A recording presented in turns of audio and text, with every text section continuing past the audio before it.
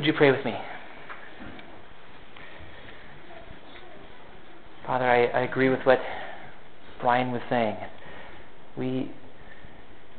God, we want you to be first. We want you to be our all in all. And we're sorry for those times where we have not lived like that. Help us to hear from you now as we open your word, as we look into what you have for us to hear. May we hear it from you, Lord, today. In Jesus' name we pray. Amen.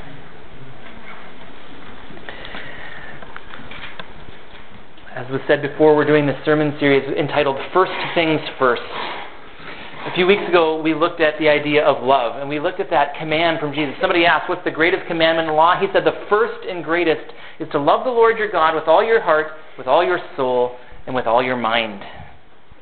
Today, we're going to look at the importance of love again. Love is so important with God that I think that it bears repeating, right? If we're going to come up with a short list of things that are important in our walk with God, love better be at the top of that list. And in the passage of Scripture we're going to look at today, we're going to look at the idea of holding on to our first love. Just as Jesus called the command to love the Lord our God with all our heart, soul, and mind, he called it the first and greatest command. Today we're going to look at a passage of Scripture in which it talks about holding on to our first love. Now, some theologians debate about in this passage whether this love is our love for God or our love for other people. And it might not surprise many of you here, I kind of tend to think that it's both. Although I would say that it's primarily about our love for God first. Or we could even say it's about God's love for us first. He loved us first. He invited us into a relationship with Him. And when we entered into that relationship, He fills us with the Holy Spirit so that we can love Him in return. And He continues to fill us to overflowing so that we can love people then in the love that God has for us. So as we think about the importance of love, again, I hope you can see that it is truly an important topic. And that's why we're going to talk about it again today, specifically focusing on this idea of holding on to our first love. Now, as an illustration, I want you to think about a newlywed couple and how much they were in love with each other when they first got married. For Christine and I, at our wedding, we had a slideshow set to music. Did any of you have that sort of a thing? And back in 2005, that maybe the technology wasn't there or we didn't know the technology. That was like the most stressful part of our wedding, was to get the music to line up with the pictures. Remember that, Christine? And yeah, everything else was very smooth. And that one part is just so hard to get. But for one of those wedding slideshow songs, we picked the song, I Would Walk 500 Miles. Remember that song by the Proclaimers? They have this strange accent, I would walk 500... Anyways, the reason we picked that song is because Christine was living in Fergus Falls and I was living in Iowa City during those years of our engagement, and it was about 500 miles away. So the idea behind that song, the reason we picked it was because, yes, I would have walked 500 miles if I would have had to. I wasn't going to let anything stand in the way of getting to my bride. Now, thankfully, this hasn't happened in our marriage, but in some marriages, love for each other can grow cold. Where at the beginning of a marriage, you might be glad to walk 500 miles to see your spouse, but a few years later, walking across the living room to sit next to your spouse can feel like a road too far. What happened? What happened? Love grew cold somewhere in there. Now, I use that as an analogy for our love with God, our love for God. Maybe there was a time in our relationship with God where our love for Him was so strong that we would have done anything and gone anywhere with Him because we loved Him so much. But maybe we feel like we've drifted away to some degree. So I want us to focus on our first love today. Remember, the first and greatest commandment, to love the Lord our God with all our heart, soul, and mind. And again, the word first is going to show up in our passage again today. I want to read for you our passage from Revelation 2, verses 1 through 7. To the angel of the church in Ephesus, write, These are the words of him who holds the 7 stars in his right hand and walks among the 7 golden lampstands. I know your deeds, your hard work, and your perseverance. I know that you cannot tolerate wicked men, that you have tested those who claim to be apostles but are not, and have found them false. You have persevered and have endured hardships for my name, and have not grown weary. Yet I hold this against you. You have forsaken your first love.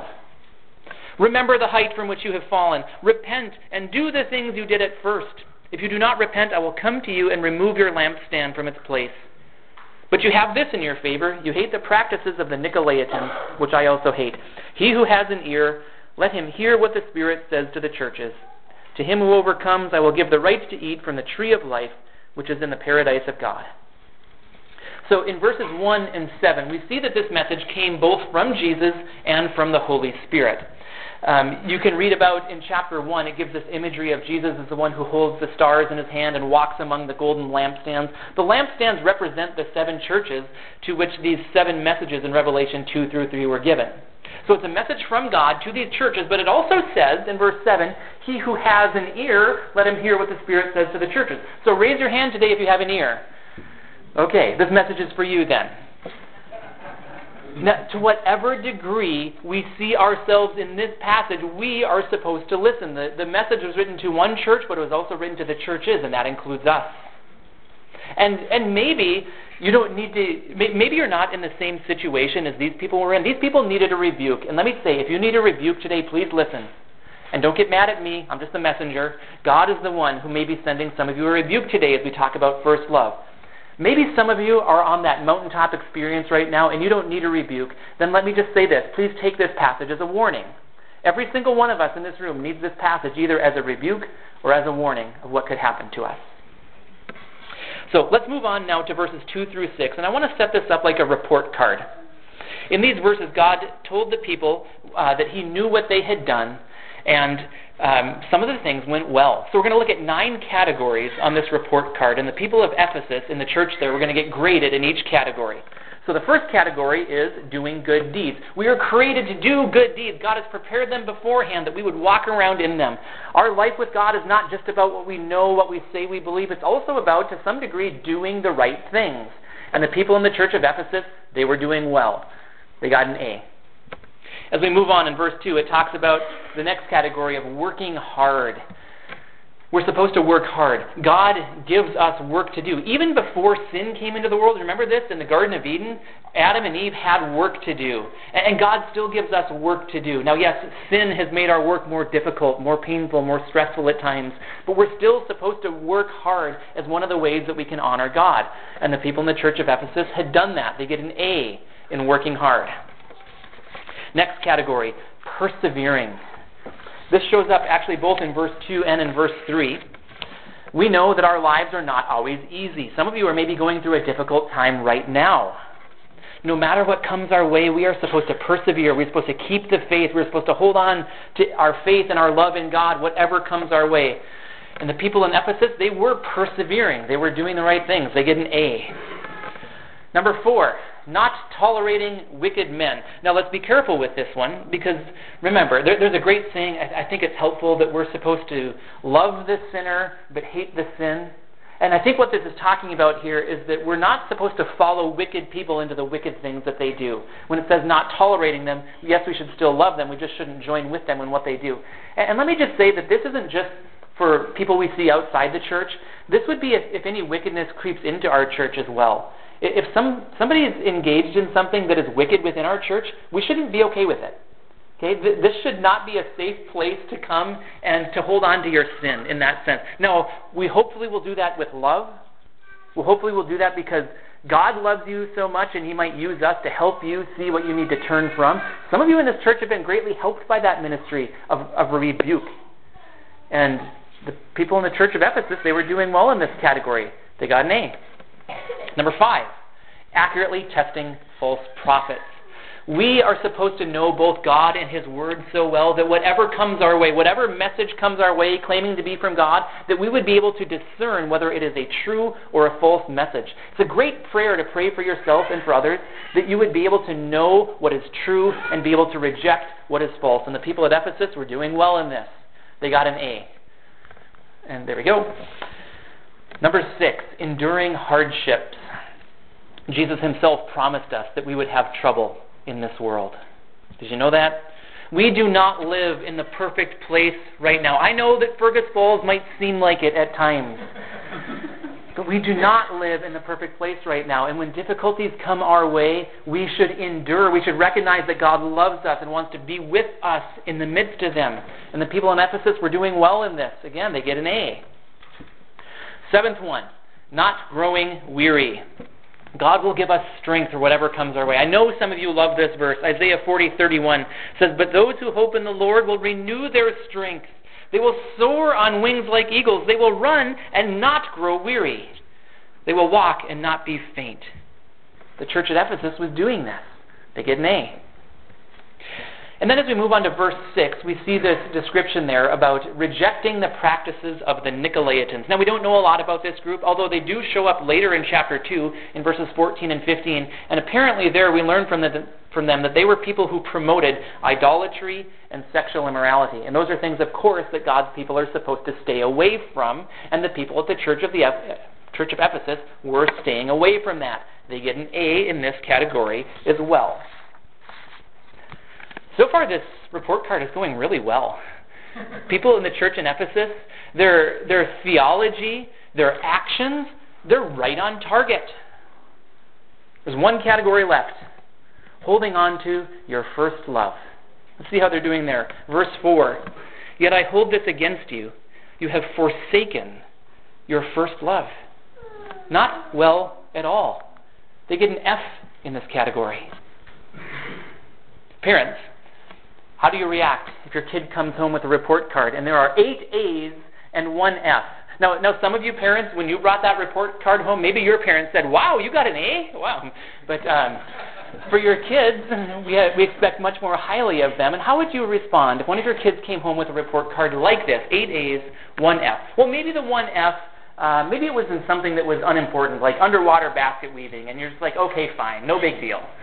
Or maybe your kid comes home and says, well, I'm sorry, I was gone the day that we were supposed to turn in a big project, and I forgot about it, and it was like 50% of the grade, so I got an F on that. Maybe as parents we would understand that. But what if that 1 F was in something that was really important?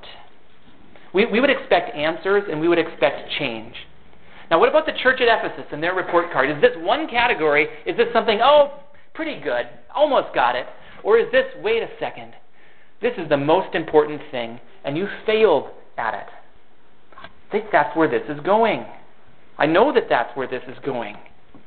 It couldn't be more important. Again, that word first in verse 4, you've forsaken your first love. I just want to remind you, it's that same word that Jesus used to say the first and greatest commandment is to love the Lord our God with all our heart, all our soul, and all our mind.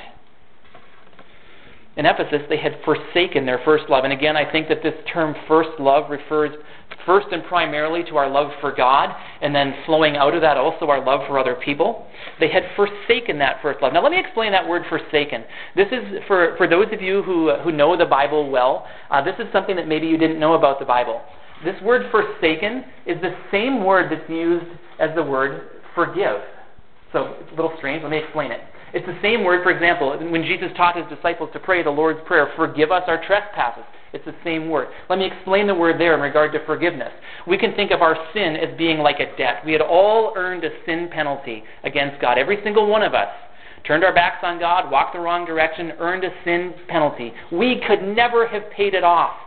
God knew that and loves us so much that he sent Jesus for us. Jesus took our sin penalty upon himself and paid it off, so that our debt, that what stood between us and God, our debt was forgiven. It was canceled. It was sent away. God did that as an act of his will. He looked at our sin. He sent his son to pay the price. Our sin payment, our debt was taken away, was canceled, was forgiven. Now that's a positive thing, of course. But now, here in Revelation 2:4, that same word is used to talk about how the people of Ephesus had sent their love away. So just like God, as an act of his will, sent our sin penalty away, so the people of Ephesus had sent their love for God away. Now, this is interesting to me, because in day-to-day life, we rarely hear people say that they want to stop loving God, especially in the church, right? I hope that, did anybody have that conversation in the lobby before church, like, oh, I think I'm going to send my love for God away? Did anybody say that? I sure hope not. Because we don't usually say it that way. That's not usually the way that it happens. Usually the way that it happens is that we might use language like, oh, I feel like I've drifted away. Or I feel like I'm not as in love with God as I used to be. That's how we might say it. But here the language is of sending away that first love. So how does that happen? Why would somebody do that? That which none of us in here would say that we would ever want to do. Why would anybody do that? I think it's a key question that we should ask as we look into this passage. So I'll put it up here on the screen. Why would someone forsake their love for God? I want to suggest 4 reasons today, and there could be others. And again, I want you to listen to these either as a rebuke or as a warning, whichever one you need to hear. Please listen to God. So why would someone forsake their love for God? Number one, perhaps you have believed wrongly about God. So maybe you're going through a difficult time in life. Maybe you're in a time in life where you're saying, why is God not doing differently? I want him to do this and he's just not doing it. Has that caused any of you in your love for him to cause your love to diminish? Have you allowed yourself to believe wrongly about God? Please know that whatever you're going through, he has good reasons for allowing you to go through that. And I hope that you love God more in the midst of your trials because you know that he's with you. Second, perhaps you have forgotten about God's goodness and love for you. And what I mean in this one to say is I want to get at this idea of maybe you have turned your relationship with God, which is supposed to be first and foremost a love relationship, maybe you have turned it into a relationship of works or of have-tos or of a to-do list. We are all in danger of having this happen to us because we all know that there's things in our walk with God that we should be doing, right? We all know, at least if you come here, you hear me saying we should read our Bible, we should pray, we should be in fellowship with other believers, we should. And these are good things for us to do if we do them by faith, but if we're not careful, we can just turn them into a list of things that we're doing and not loving God in the midst of them. That's what the Pharisees of Jesus' day did. Sometimes we get on the Pharisees' case because they invented extra rules. So here's what the Pharisees were doing. And this was wrong of them to invent extra rules, but it really is not the main thing they did wrong. But allow me to explain. So God had given a list of laws in the Old Testament, 600 some of them. They got to know those laws really well, and they didn't want to break them. They pictured them as like a fence around the things that they didn't want to do. But because they didn't want to cross that fence, they actually made another fence around the fence, and they started enforcing all these other laws that they made up as well. And what happened to them is they became so infatuated with following rules that they forgot their first love. In fact, there's a verse in Mark 7:6 that this is one of those verses that I always say, I want to let God hit me between the eyes on this one every time I come across it in case I need it. In Mark 7:6, Jesus was talking about the Pharisees, and he said, "These people honor me with their lips, but their hearts are far from me." Think about that. Here are the people that if you would have met them, they would have looked like the religious people. They would have looked like the leaders of the church in our day. They would have looked like the people who never miss a quiet time. They would have looked like the people who, when there's a prayer meeting, they would have been the first one to get up and pray. Yet Jesus went on to say that their worship was in vain. Something had happened in their love relationship with God that they had forgotten about the love, and they were just doing the rules. What a sad commentary. Don't let this happen to you. Now, yes, of course, there are things that we should be doing in our walk with God, but of first importance, let's love God. So how is your heart doing in this? How is your heart doing in this? Are you just going through the motions? Or do you love God? And I want you to just think about when you came here this morning. Did you come here this morning just because it's Sunday morning? Well, good. You got the right day. I'll give you that. Or did you come here because you love God and you want to worship Him? Or think about a Tuesday morning. You get up. Maybe you get the kids ready to go to school. Maybe you go to your job. Maybe you have that day off. As you're going through your Tuesday morning, is your heart thinking about how much you love God and you want to honor Him with every single thing that you do? Are you eager to invite Him into every part of your life, to talk to Him about that, to recognize that you need His help for that day? Or do you have your day set up so well that you don't need God in the midst of it? That you don't love God in the midst of it? Let's not be so caught up with our spiritual to-do lists that we forget God. You could come to me and show me your Bible reading plan. You could say, "Pastor, I was going to read the Bible in a year, and I read it in 9 months. Aren't I good?" And I could say, "Hey, wow, good. You beat me." Did you love God more at the end of it? Did you love God more every moment as you were doing it? That's the goal, that we would love God. Whatever else we're doing, that we would love God with all our heart, soul, mind, and strength. Spent a little bit of extra time on that second one there because I really think it might be important for us not just to go through the motions, but to remember God's goodness and love as we walk with him. Third, why would someone forsake their love for God? Perhaps you've stopped meeting with God. Maybe it's because your walk with God has become dull to you. I get it. But please know, I have a good word for you. If you feel like your walk with God is dull, that's a heart issue and it can be corrected. It's like if there's something wrong with your heart and it feels terribly wrong and you go to the doctor and he says, oh, it's simple. Just do this. Like, wow, okay, great. And it's done? Really? I do this and this? Yes. If your walk with God has become dull, just talk to God about it. That's not what it's supposed to be. It's not supposed to be dull and joyless. It's supposed to be filled with love, and God can give that to you. He can bless you with that as you seek him. Or maybe one of the reasons you stop meeting with God is because you say your life is too busy. Have any of you heard yourself say that to God at any time in the last 6 months or so?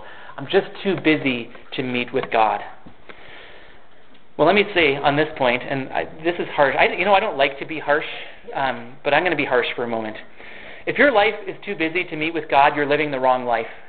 Do you know why I say that? I thought about that carefully this week. I say that because I do not believe that God desires to lead you on a path where you're too busy. And if your life just is always too busy to meet with God, I think it's because there's a priority that's wrong in your life.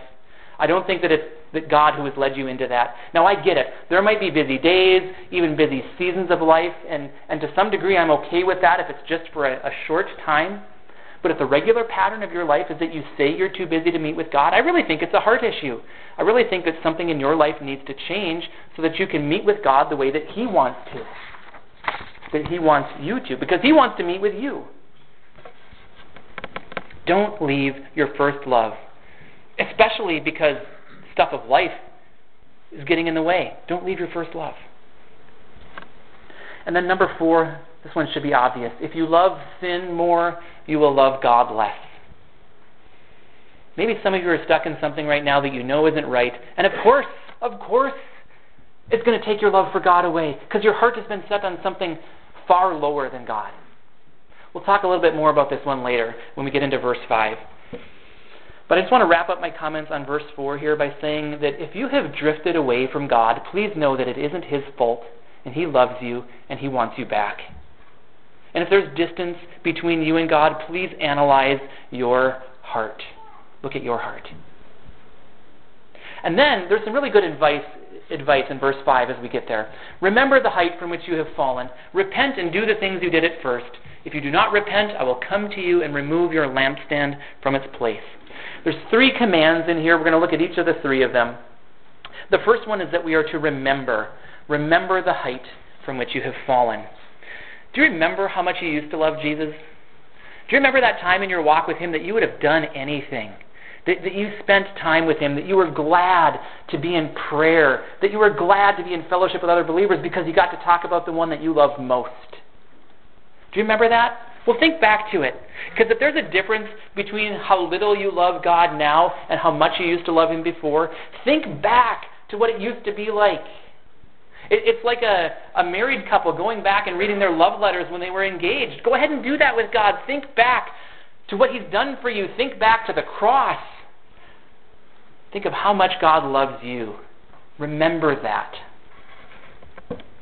Second command here is to repent. It's mentioned twice. The second one here, it says that if they don't repent, that God was going to come and remove their lampstand from its place. Remember, the lampstand represented the church. God was threatening to take their church away. This love problem, I said I thought it was pretty important. Well, it's so important that God was going to take their church away if they didn't love God more. Now, I was thinking about this and asking the question, do you think there's churches today that maybe God has already removed their lampstand? And maybe they're still meeting. Maybe they have forsaken their first love long ago, and they're still going through the motions. May it not be us. Let's repent. Repent. And the word repent is it's a very simple word. It just means to turn around. It means to change your mind attitude towards sin. That if you are going in the wrong direction, go to God and ask him to take whatever is in the way of your relationship with God. Sometimes I think of every sin that we commit as like a brick in a wall that we put between us and God. And in repentance, we ask God to take that wall down. We admit that it's our fault. We admit that there's something wrong. And we ask God for his help. So we repent. There's a great Let me see where I have this here. I apologize. There's the idea of repentance is that whatever is in the way between us and God, that we would just be so eager for it to be gone because we love God so much that we want to be with Him. So what might that be? Let's talk application about repentance here. And the question I want to ask you is, do you love something more than you love God? That could be a person. That could be your career. It could be a hobby that you have. Is there anything in your life that you feel like, as we're talking about first love, our first love should be for God, is there anything in your life that's trying to take over first place in that? There might be people who say that they love God, but they really love their career, and they spend all of their time and their energy thinking about their career. Now remember, I've already said today, we're supposed to work hard. That's not the problem. The problem is when we turn our job into a god, into an idol. Or maybe, again, like we've done this with a hobby. For me, I've had many times in my life to check my heart in regard to sports. It's easy for me to get so caught up in sports that I just can forget about other things. And what am I doing if I'm doing that? I don't want to turn sports into an idol, so I talk to God about it. I regularly have a conversation with God about that, and I don't always get it right. But I want to keep coming back to God and talking to Him. Or maybe there's some sinful pleasure that is getting in the way of your relationship with God. And if you know that it's there, just right now in your heart, you can stop listening to me. Just talk to God and repent. He'll give you the strength that you need to turn away from it. He'll cleanse you. Just walk with Him. I want to love God first. I hope that that's where your heart is at as well. So here, the point is, don't let anything get in the way of your walk with God. Now, that's the goal. In reality, we all know it gets messy, right? We all know that it gets difficult. We all know that our other desires creep in and they can crowd out God. And that's where we might feel like we've drifted away. That's why repentance is so important. I want to give for you a quote. It's from a guy named Ron Burgett. He used to be the pastor of the Free Church in Alexandria. Now he's a missionary. Do you know which quote? Maybe, I don't know if you've heard Ron. You know Ron pretty well. It's a great quote. He's actually a missionary now, and he's actually in our new budget, the one that we're going to vote on either today or next week, depending on whether. He's a missionary now, but he has this great quote. I've mentioned it before, and so many of you have said that you like it, that I just keep coming back to it. He said, "The best that I have been able to do is to have a walk where I circle back more quickly and then drift off less often as well." I appreciate the humility in that. It recognizes that we don't get this perfect. This walk with God, where we're supposed to keep our eyes on Jesus and stay on the path that He has for us, well, every once in a while we set our eyes on the wrong thing and we tend to drift. And what he says, I want to read it again. "The best that I have been able to do is to have a walk where I circle back more quickly and then drift off less often as well." If you ever drift off, even for just a step off of that path, repent. Come back to God quickly. Build that pattern in your life that whenever you see sin, that you love God so much that you want to come back to Him quickly. If anything is wrong in your walk with God, talk to God. Repent. Then the third command in this verse, do the things you did at first. Now, I've tried to get the point across in my sermon today that ultimately this is about our love for God, and actions are really second most important behind our heart, our love for God. But actions can play a role in this.